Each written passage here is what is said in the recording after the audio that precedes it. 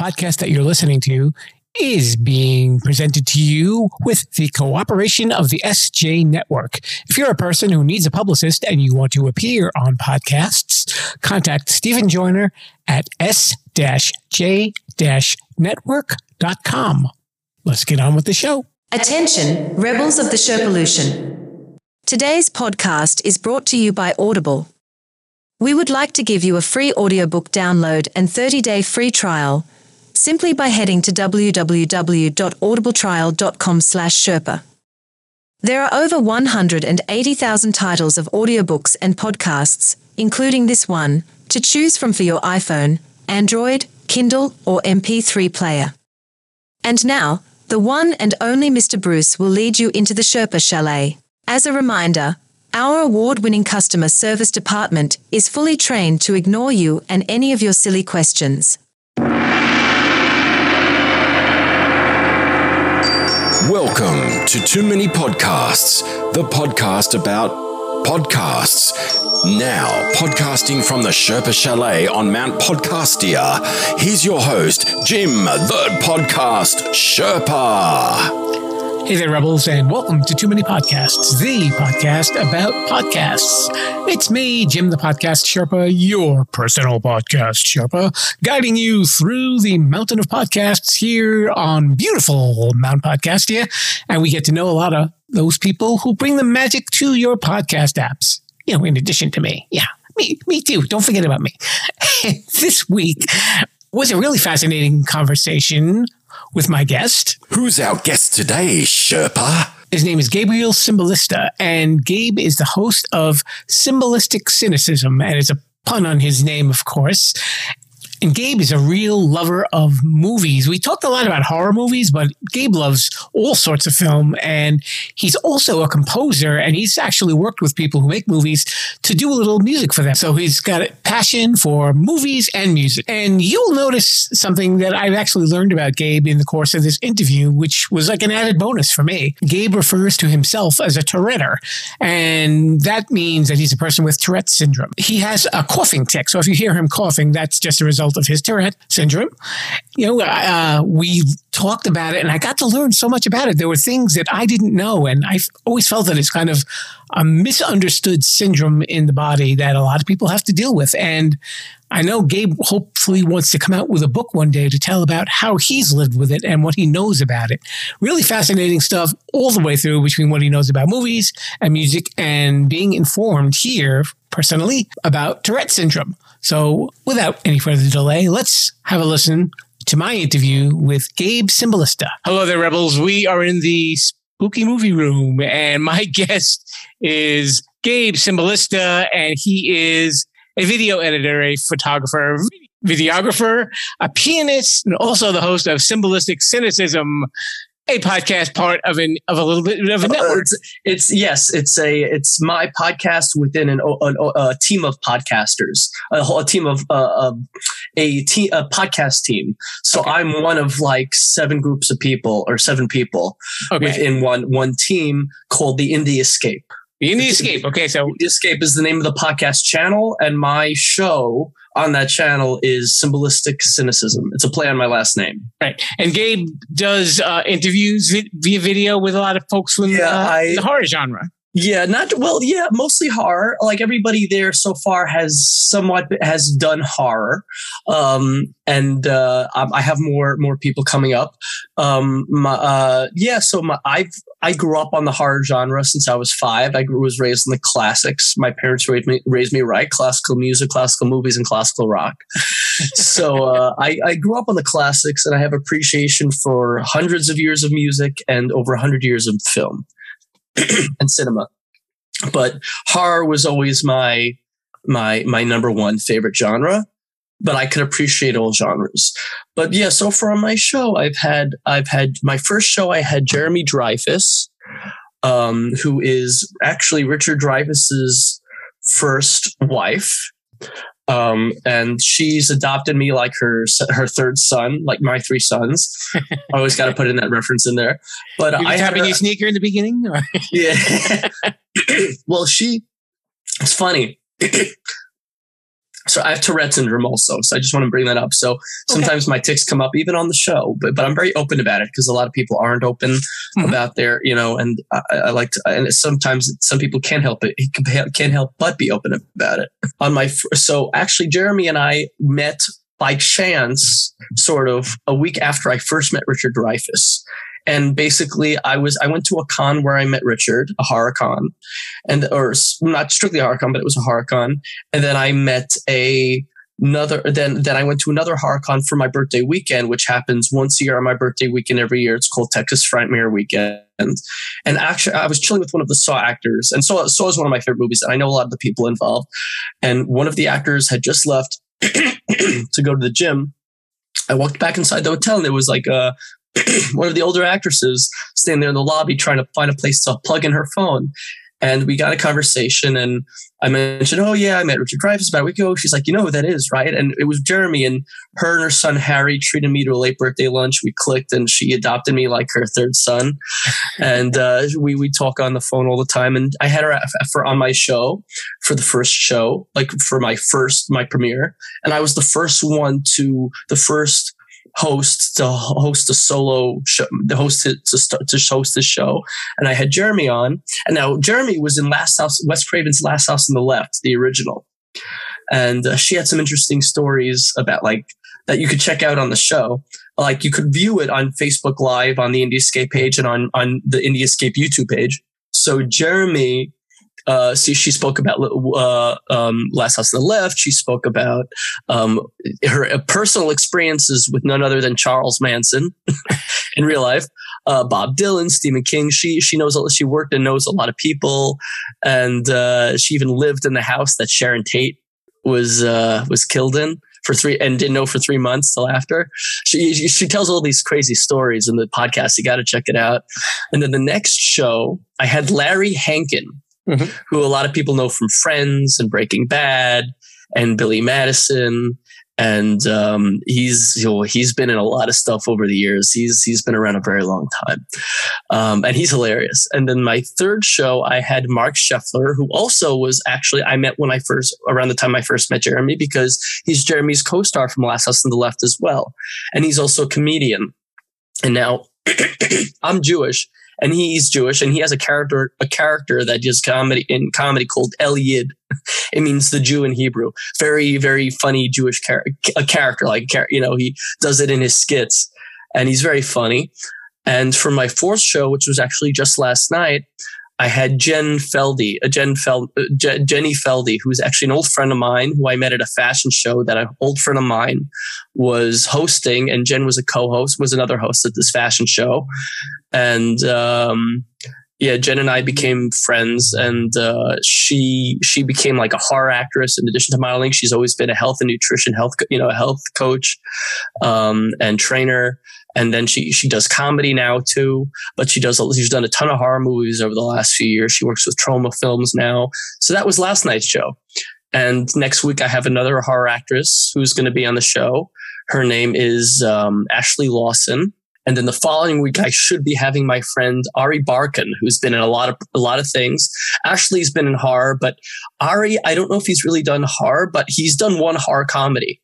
But he's worked with The Rock, Dwayne The Rock Johnson. He was in his web series. He's been in at least 2 movies with Liam Neeson and a show with Liam Neeson's son. He's worked on Orange is the New Black. He's been in Law and Order SVU, Blue Bloods. He's been in a ton of things. And he actually has a new movie coming out with several of them with quite a cast. And he's been in movies with Ron Perlman and Jessica Soar, and he's been in a lot. Ari's been in a lot. So I'm having him on, and then I'm working on my future guests for December. Okay. But yeah.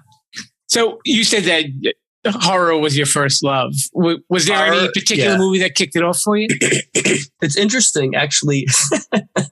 Well, music was also my first love. I played piano 26 years, but horror was like I was 5, and I didn't start playing piano till I was 8. I started taking lessons, actually. But it's funny it's literally funny because Abbott and Costello Meet Frankenstein was actually the film that got me into horror, even though it's more of a comedy spinoff on horror. But But I'd say the first actual horror film I ever watched, I was probably 5 as well. And it was Bride of Frankenstein. But I think the first film that really, I actually had my first favorite actor and the first real favorite horror film was House on Haunted Hill, which I probably watched when I was 6 or 7, and that gave me nightmares. And this is the original one with Vincent Price. And that was like one of my favorite. And because of that movie, Vincent Price was like my first favorite actor. And I met his daughter once, and she was a sweetheart. And because he was also, one of his last films was Edward Scissorhands. Mm-hmm. And I cried when his character died. She still told me I cry every time. And Victoria Price is her name. She promotes her father's stuff, and she's such a sweetheart. Mm-hmm. But yeah, I was raised on the classics. I remember there was a show called The Horror Hall of Fame, which was like Academy Awards for horror films that happen every year. And my mother one night woke me up when I was like six or so. 6 or something, and in the middle of the night, or like 11, to watch this horror, and because she knew I was getting into it, and we covered our faces with a blanket whenever the scary, clips popped up, but because they weren't really gory. I mean, they had some comedy gory stuff, but like, it was, yeah. So I was raised on that. I ended up falling into like Aliens and the Chucky films, like when I was like really young. So right now, very little scares. I mean, ghost films are more what scare me now. But like most horror films don't scare me much. Some zombie stuff, I even had professors in college that called The Walking Dead a documentary. So so you can imagine how much of a fun class that was. And that's interesting that you said that you were raised on the classic horror, where there really wasn't a lot of gore. But today's horror, that's what it really kind of thrives on. Yeah, it's not. Well, the people, Stephen King even said, I don't agree with this, that only good horror movies are scary, or like horror needs to be scary. And I'm like, no, it doesn't. Good horror needs to be scary. Like, it doesn't. Can I tell you something? Like, I even asked my friend, did you like every movie that scared the crap out of you? He was like, oh no. And there are like people say, oh, good horror is scary. No, that's us saying a good comedy is funny. Like, a comedy could be funny, doesn't mean it's a good comedy. It's a great movie. Like a so-so horror movie can be scary. Doesn't make it a great horror movie or a good. I wouldn't say good. Like, I think all movies have their pros and cons, mm-hmm. and their good traits and their flaws. Even my favorite movies, I could acknowledge flaws. I could watch movies I love and see flaws, and I could watch stuff I hate and still or don't really like and acknowledge, like, that's great cinematography, that's great writing, that's a great twist, that's great acting, that's great CGI or great prosthetics, but I don't have to like the thing. It's not all about being scared, and people, it can go to that extreme to claim that it is, but nobody loves every horror movie that scares them. They don't say it's a good movie just because it scares them. Right. Just like a comedy isn't a great comedy just because it's funny. So I think it's an extreme that it's sort of like, I don't think a movie's superior because it came first, which I know a lot of people feel, because like it's that norm that's been put in people's heads, because it's an original, it's superior to everything that came after. Like, how? Like, I understand there are sometimes reasons and logical reasoning behind that. Like, if you have oh, this was simplicity, this was great, it really got me at first. But you know what? It's not all about because it came first. That's not just because it was the first, because it was the original, just because the original, it's like saying like the only trait I want to focus on in a movie is character development. Everything else is irrelevant. Or like, it's because it's original, therefore everything else, like, I'll focus on the originality or the lack of originality. Like, there's so many traits to a film that you could acknowledge and not let one single trait obliterate all the other good features of it. And that's why it's hard. I don't like listening to people. It's hard for me to communicate with, but I won't argue with everybody. It's like arguing politics. You can't it's like trying to convince somebody the baby isn't cute. Can't do it unless their baby's actually not cute. But let's not go there. You get into a whole different episode there. Yeah. And to your point, with a movie being scary or funny, it still has to have the whole package to make it memorable, because I'm sure you and I have both seen movies where like, well, yeah, the special effects were great, but the story was stupid and the movie becomes forgettable. Right. No, 100%. But I'm saying is like, for example, there could be like people, but the thing is like people allow an ending to ruin the rest of the movie for them. Yes, the ending is important, but like if you love the movie up until the ending, people often say, "Oh, that was a bad movie." Like people like say, it's like the people who say Star Wars their childhood is ruined because they didn't like the new movies, or Game of Thrones, like they were so bothered by the last season that the whole show is ruined for them. Like if you could allow a single element like that to drown out all the good, how about think about maybe allowing some of the good traits to drown out the bad a little bit more? You know what I mean? It shouldn't be so extreme. Sure. But I hear what you mean. Listen, I think there's all different types of horror. There's gore horror, there's scary horror. For me, real life horror is scarier than horror movies. Like the news, I find scarier than horror movies. War movies and depressing like romantic films that turn out to be completely, or romantic comedies or comedies that end up being so depressing. Like Funny People everybody thought it was a comedy, but it turned out to be the most depressing. It lasted like 2 hours too long. Yeah. And then like Click, like it was supposed to be a comedy, but it was so freaking depressing. Yeah, but I mean, like it was a comedy. A lot of it, majority of the ending was depressing. But you know what? It did take away, but it didn't drown the rest of it. But you know what? Comedies are, it's sort of like you have these romantic movies that are they seem like dramas and romantic. They're like, oh, it's such a depressing ending, and not that it takes away from the rest of it, but it's like a lot of these movies do thrive on the ending in terms of that. When you like a movie that wants to tie something all together, whether it be a horror movie that has a great story that has like an end twist that like will shape the ending, shape the story, or a romantic comedy that has a great love story but ends up being, oh, the girl dies at the end and like there's no closure. That could take away a lot from the movie, yes. But like something where it's like a cliffhanger, or the ending wasn't as great as you thought it would be, but it's not necessarily like a bummer, I guess everybody has their pet peeves and their what grinds their gears or grinds their organs, I guess, so to speak, in this situation. You said that Vincent Price was one of your favorite classical horror movies. Yeah, I'll tell you, he was my first. Donald Pleasance was my second. Okay. Just because of his role as Dr. Loomis in Halloween, he was. And I'll tell you, Gary Oldman and Tobin Bell are my other two favorites. Okay. Gary Oldman was he was the modern day Lon Chaney before Johnny Depp was. Because the man of 1,000, like he all these identities from Dracula to Beethoven, to Commissioner Gordon, all these, that character in Fifth Element, he took on so many appearances and nailed the characters. Like he did a phenomenal performance in so many different, and then he finally got an award for playing Winston Churchill in The Darkest Hour. But he was one of the most underrated actors that he never received an award for such amazing performances for like 30, 40 years until The Darkest Hour, and then Tobin Bell I love because of Saw most of Saul, but Donald Pleasance, I think, because of one of my favorite characters of all time in any movie is Dr. Samuel Loomis in the Halloween franchise, because of Donald Pleasance's performance. It was just one of a kind. What exactly got you into doing a podcast? I mean, was it just you had this love of movies and you said, well, this is like a natural evolution? No, well, so I've actually wrote a piano piece for an upcoming horror movie. I met a lot of horror actors over the years. I've become friends with a lot of them, people in the industry. It's all about being civil and being real. But the podcast, basically at the beginning of the COVID pandemic, my friend, this guy I know through my friend Dan Yeager, this guy Joe,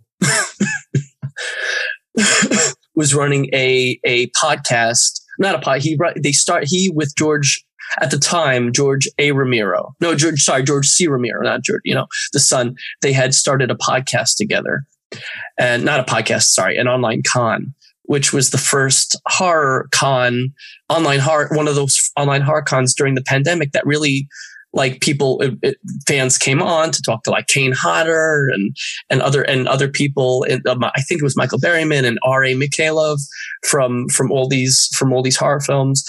And after the pandemic got better, that was called the Indie Brigade, but it's no longer the Indie Brigade. And George C. Romero is no longer involved, and Joe put together a team with like other people on the team. Brandon E. Brooks, who's worked in film, a lot of people who've worked on in the horror industry and film industry. And I haven't worked in the horror film industry. I mean, I've written a piano piece for a couple of horror films. One of them didn't come out. One of them is coming out soon.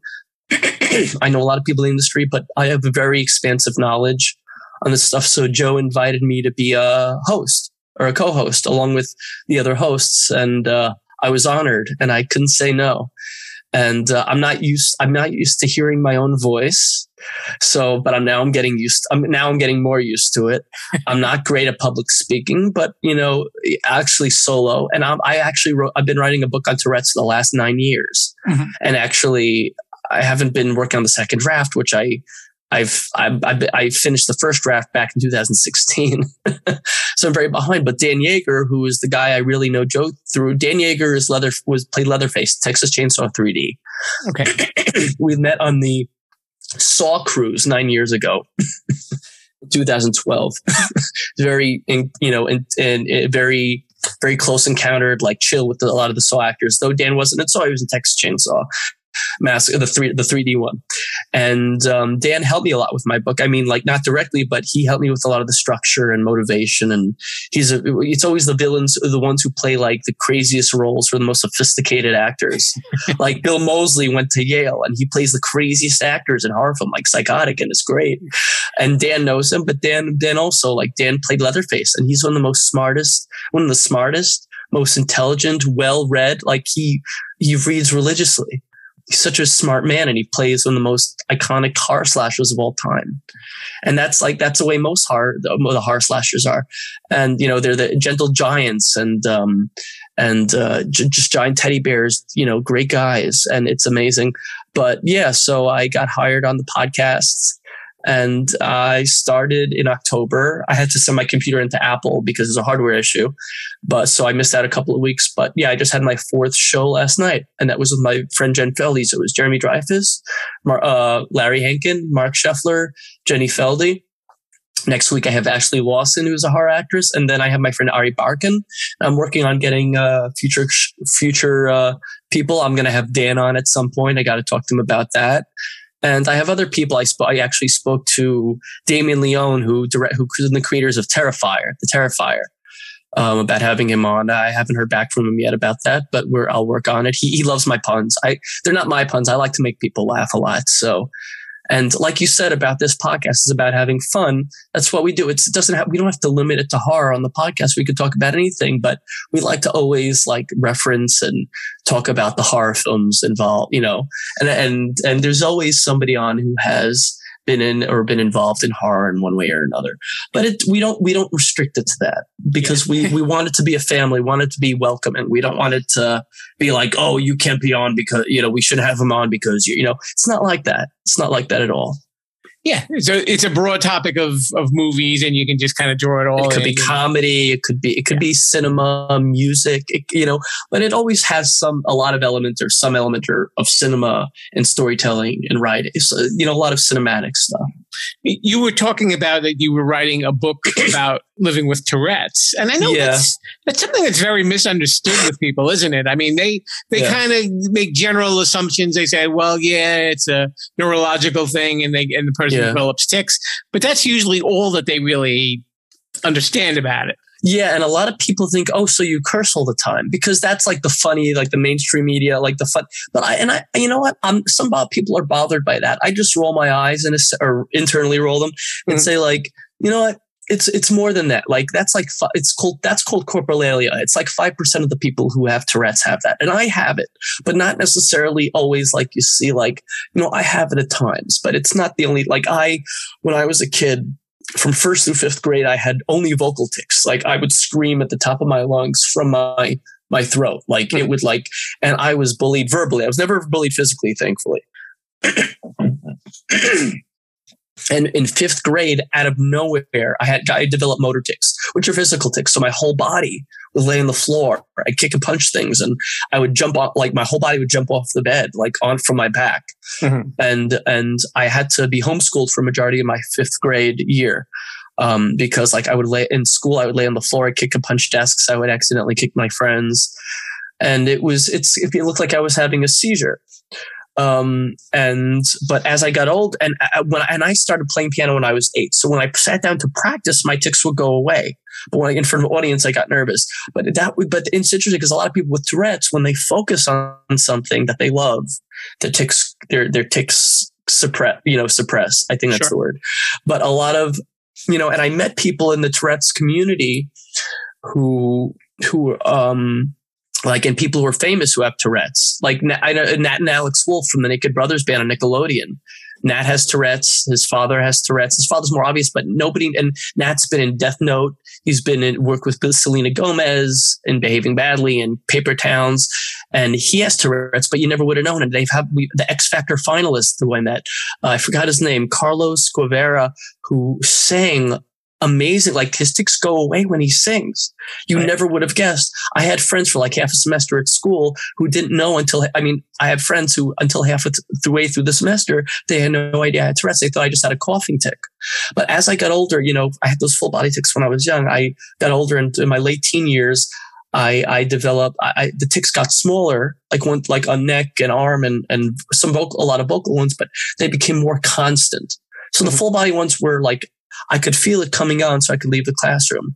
Smaller ones they're so frequent that it's all the time.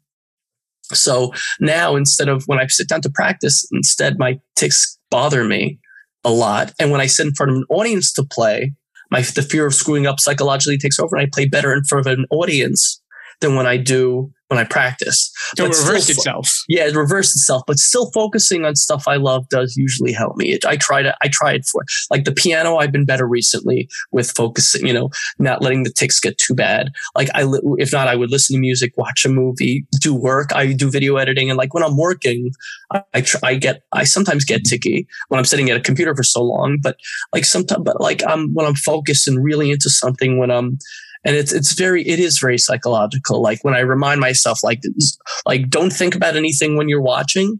Just focus on the auditory and audible and visual stimulation is very helpful for people with Tourette's. Like whether it be playing an instrument or listening to music you love, it's very healthy and very helpful. And I have a friend whose Tourette's is worse than anybody I know. Like his is 24/7. He's better at home, but he's miserable in public. Me, when I'm in public, my tics are like my tics shut down, like they hide. Like I'm psychologically, it takes over.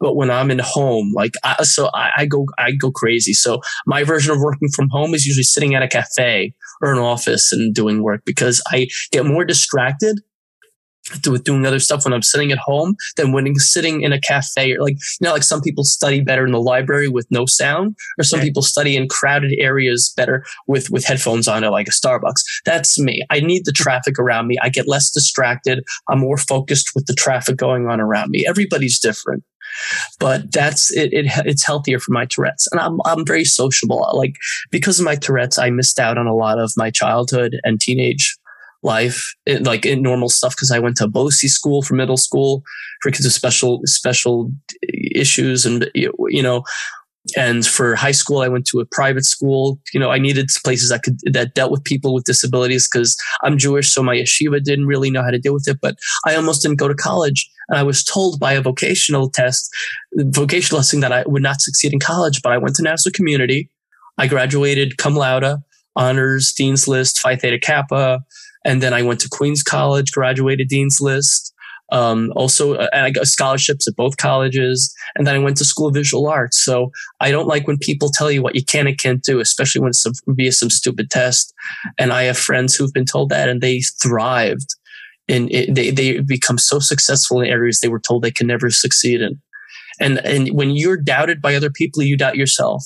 And I still doubt myself, even when I'm doing great. When I've surprised the hell out of myself. I've surprised the hell out of people who doubted me or thought, maybe I couldn't do this, or maybe it's not realistic.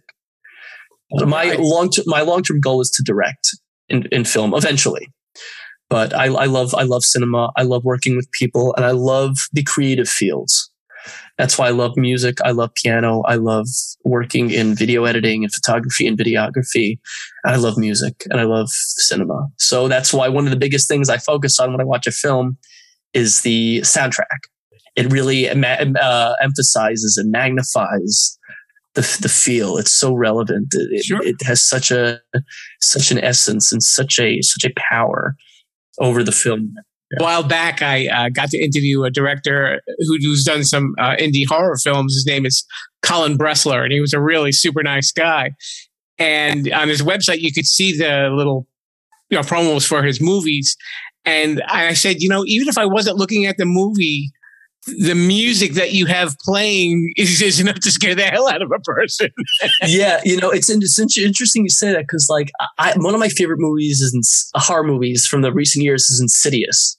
Okay. And I thought it was terrifying. I have friends who didn't like it, but they said the soundtrack is what made the movie. It's what made the scares that much more terrifying. That they weren't a fan of the movie itself, but the scares were magnified by the soundtrack. And the guy who does it, I'm forgetting his name at the moment. He does a lot of James Wan's horror film. I'm forgetting his name at the moment. We're actually friends on Facebook, but actually Lynn Shay, who's in Insidious, knows me.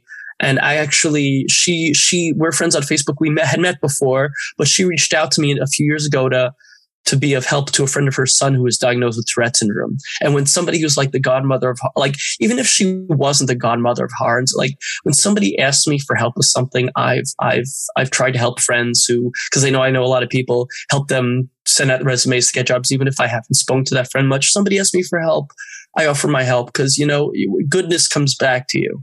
It's that kindness, it's that generosity. And you know what? It's not a lot of time out of my day to be of help to somebody else, especially when they're my friend. But Lynn reached out to me because a friend of her son was diagnosed with Tourette syndrome.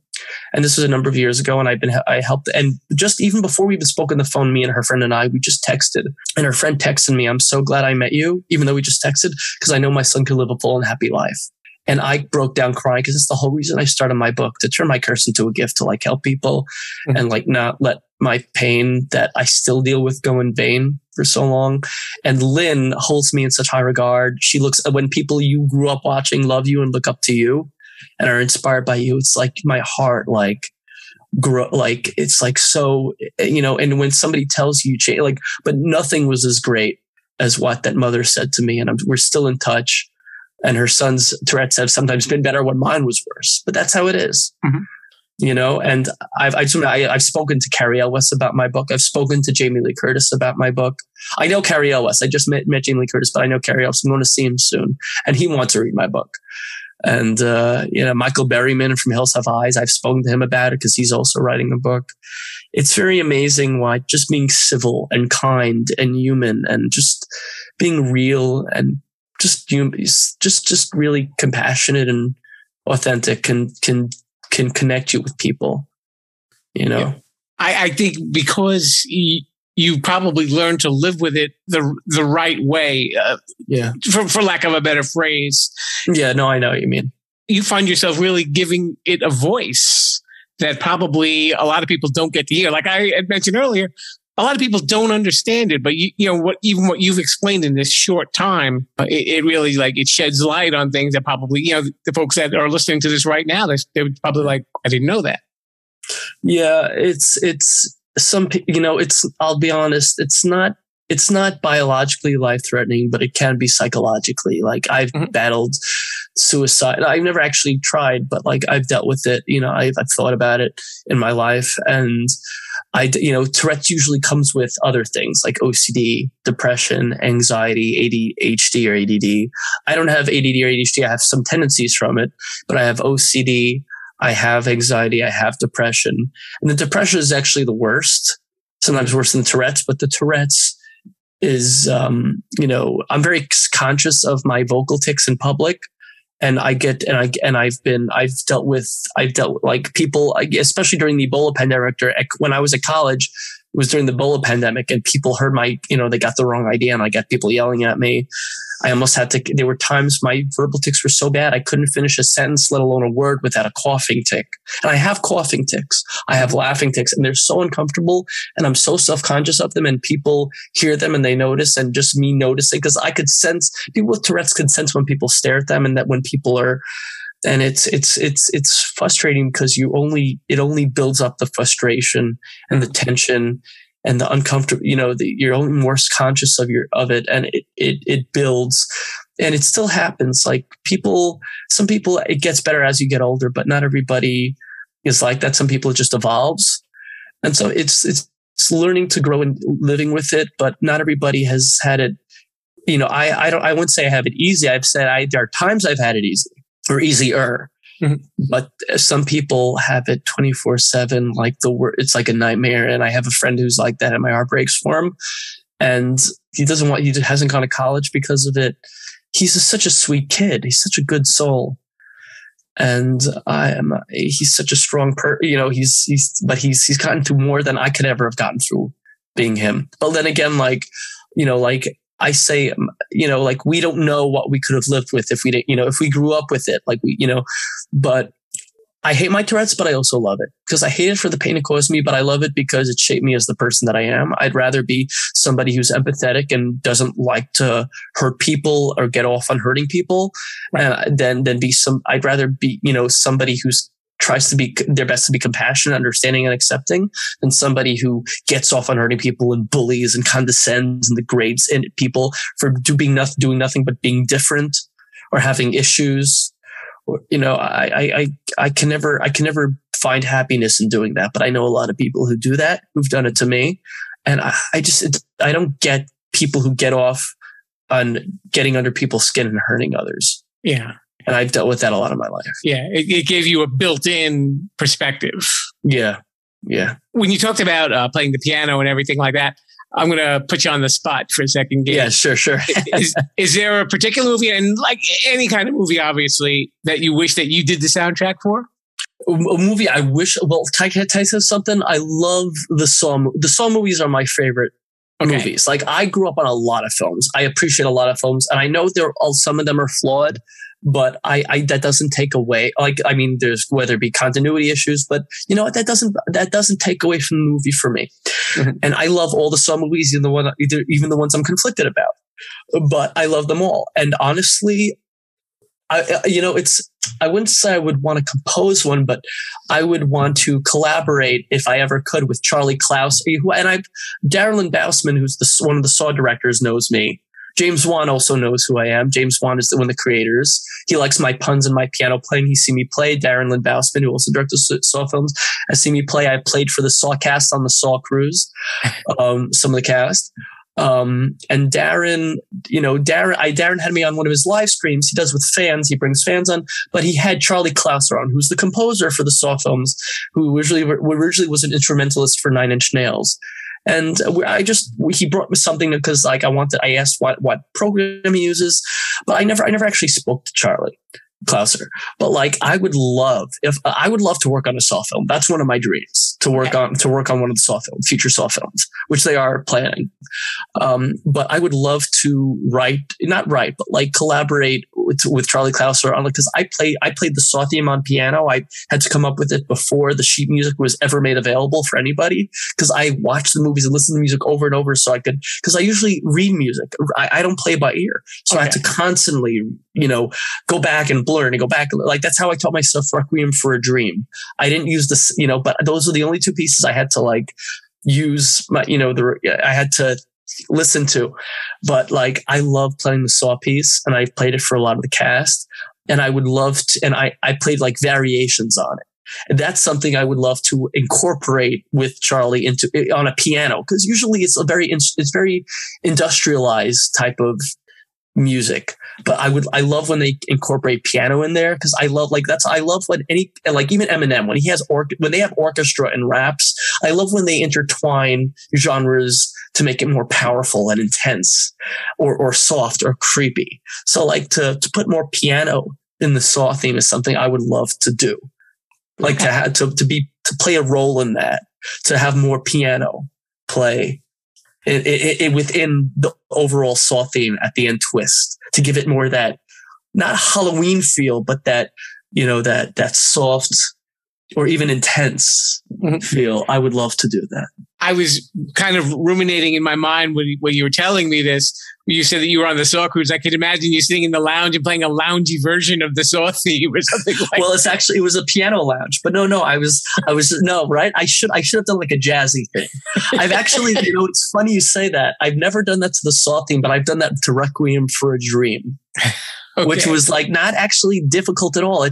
I accidentally played at a certain tempo and like feel by accident. I think maybe because of my tics or because my finger got, I locked my finger and I like, hey, that sounds cool.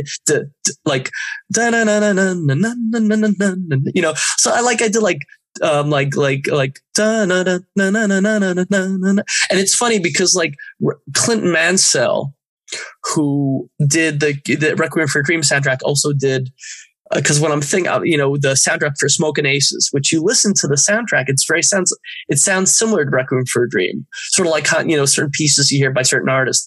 So like and Smoke and Aces can have a jazzy feel to the music. So Requiem for a Dream can be played in a jazzy way, which I've done. But I've done it with Pachelbel's Canon too. I played in a jazzy way. So, yeah, it's gonna be for a little quicker moving wedding, right?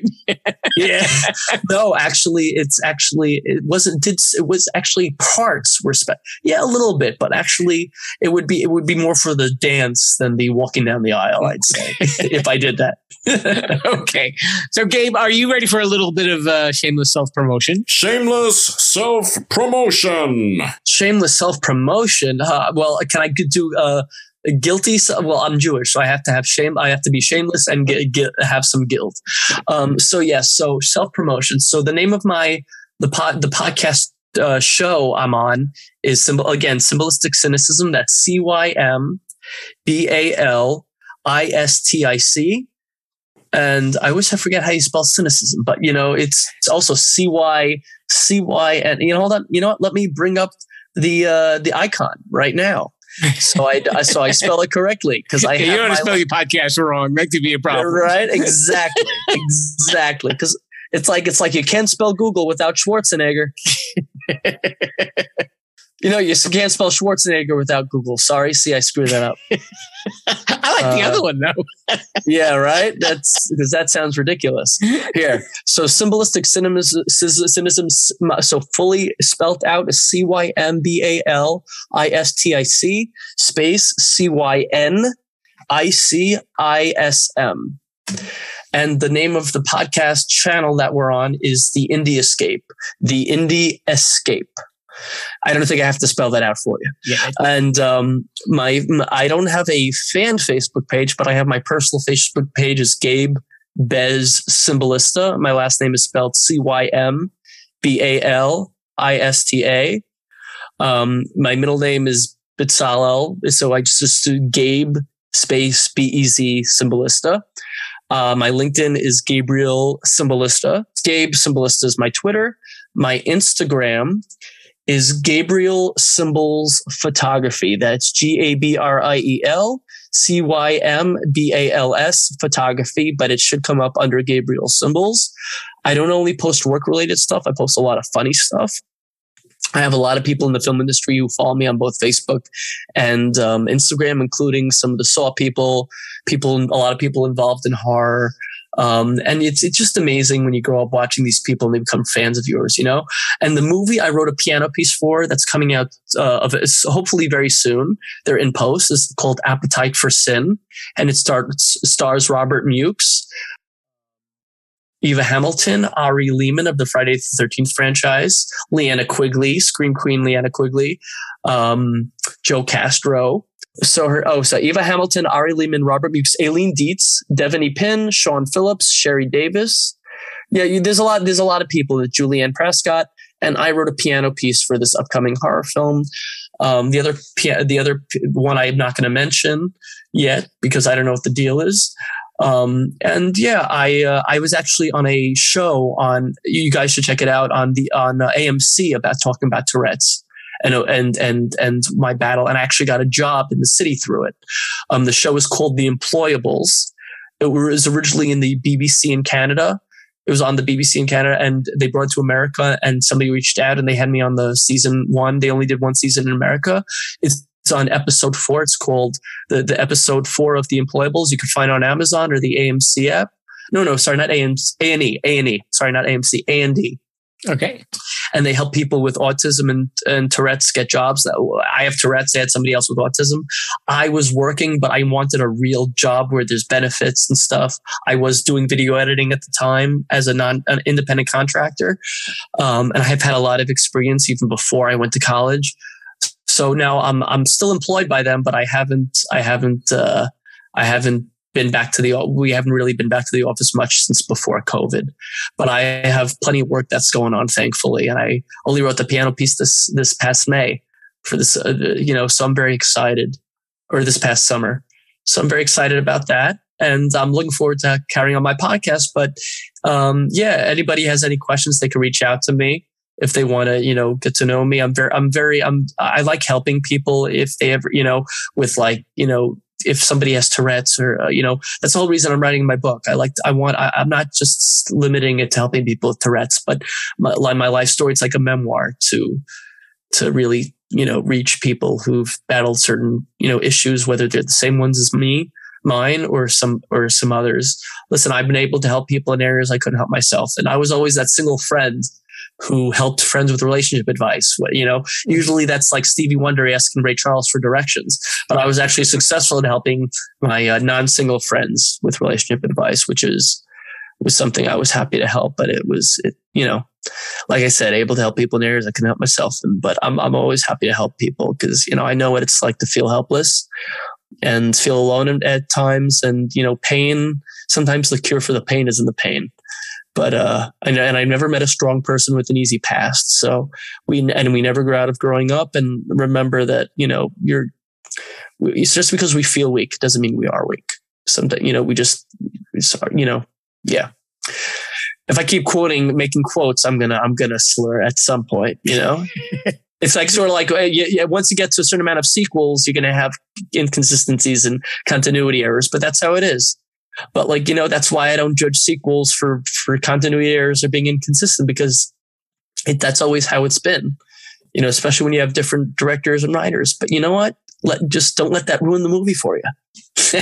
Okay. So we've been talking to Gabe Cymbalista of the Cymbalistic Cynicism podcast on the Indie Escape Network. So maybe we'll get some of those other guys on here one of these days. Yeah, that would be cool. Yeah, thank you so much for coming on, and you really learned a lot here, and keep doing the good thing and fighting the good fight, my friend. Yeah, thank you, man, and thank you for having me on, Jim. And I hope hopefully this reaches some people, not just for the sake of my podcast and stuff, but I hope something I said could help somebody or somebody else who they could say something to somebody to help somebody. Because I once had a customer that said I asked him, "Do you need help?" Like, we all need help, some more than others. And you know what? He's right. That was the best response I ever got from a customer. And that was years ago in retail. But yeah, thanks for having me on, Jim. It was an honor and a pleasure. Thank you so much.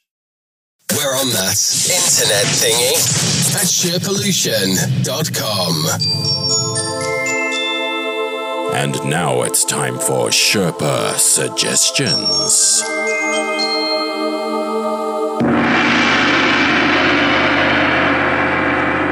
So in addition to checking out Gabe's podcast, Cymbalistic Cynicism, here's a few other podcasts that you might want to check out as well. I know Gabe says that he likes a lot of other different types of movies, and we did talk a lot about horror, but I had so much fun looking through this list. I love some of the titles of these horror podcasts, so I figured I would share them with you. There is Nightmare on Film Street. I think we mentioned that once before. The New Flesh Horror Movies Podcast.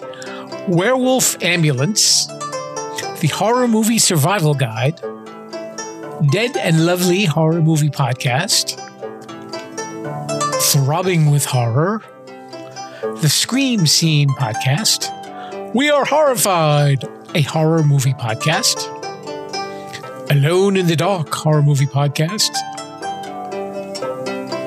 Watch Out Horror Movie Reviews, The Texas Podcast Massacre.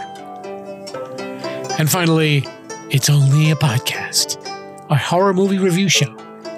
And oddly enough, that's what a lot of listeners say about my show. It's only a podcast.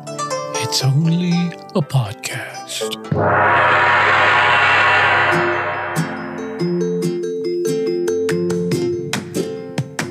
Thank you so much to Gabriel Cymbalista of Cymbalistic Cynicism. And be sure to check out his podcast for lots of stuff about cool movies and lots of great interviews.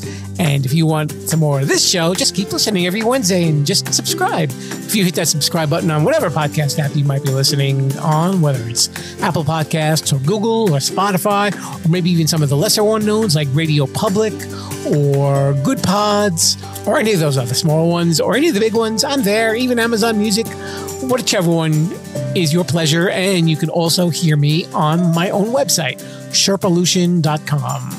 And you can see what's going on at the Sherpa Chalet if you pay a visit and catch all of the episodes that you may have missed. Wow, that's exciting, isn't it? Okay. I just got myself all happy about that. And also, I wanted to mention one last thing. Before the season started, I mentioned that I wanted to do a special episode to celebrate reaching 200 episodes of this podcast.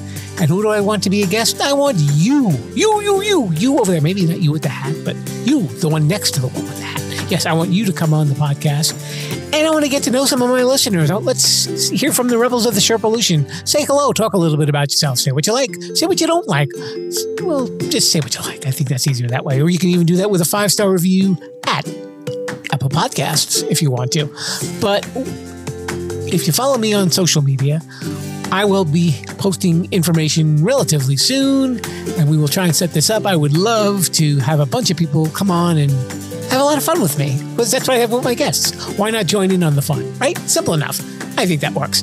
Okay, Mr. Bruce, I'm done. Let's get out of here. Everybody, viva la Sherpalution. Bye.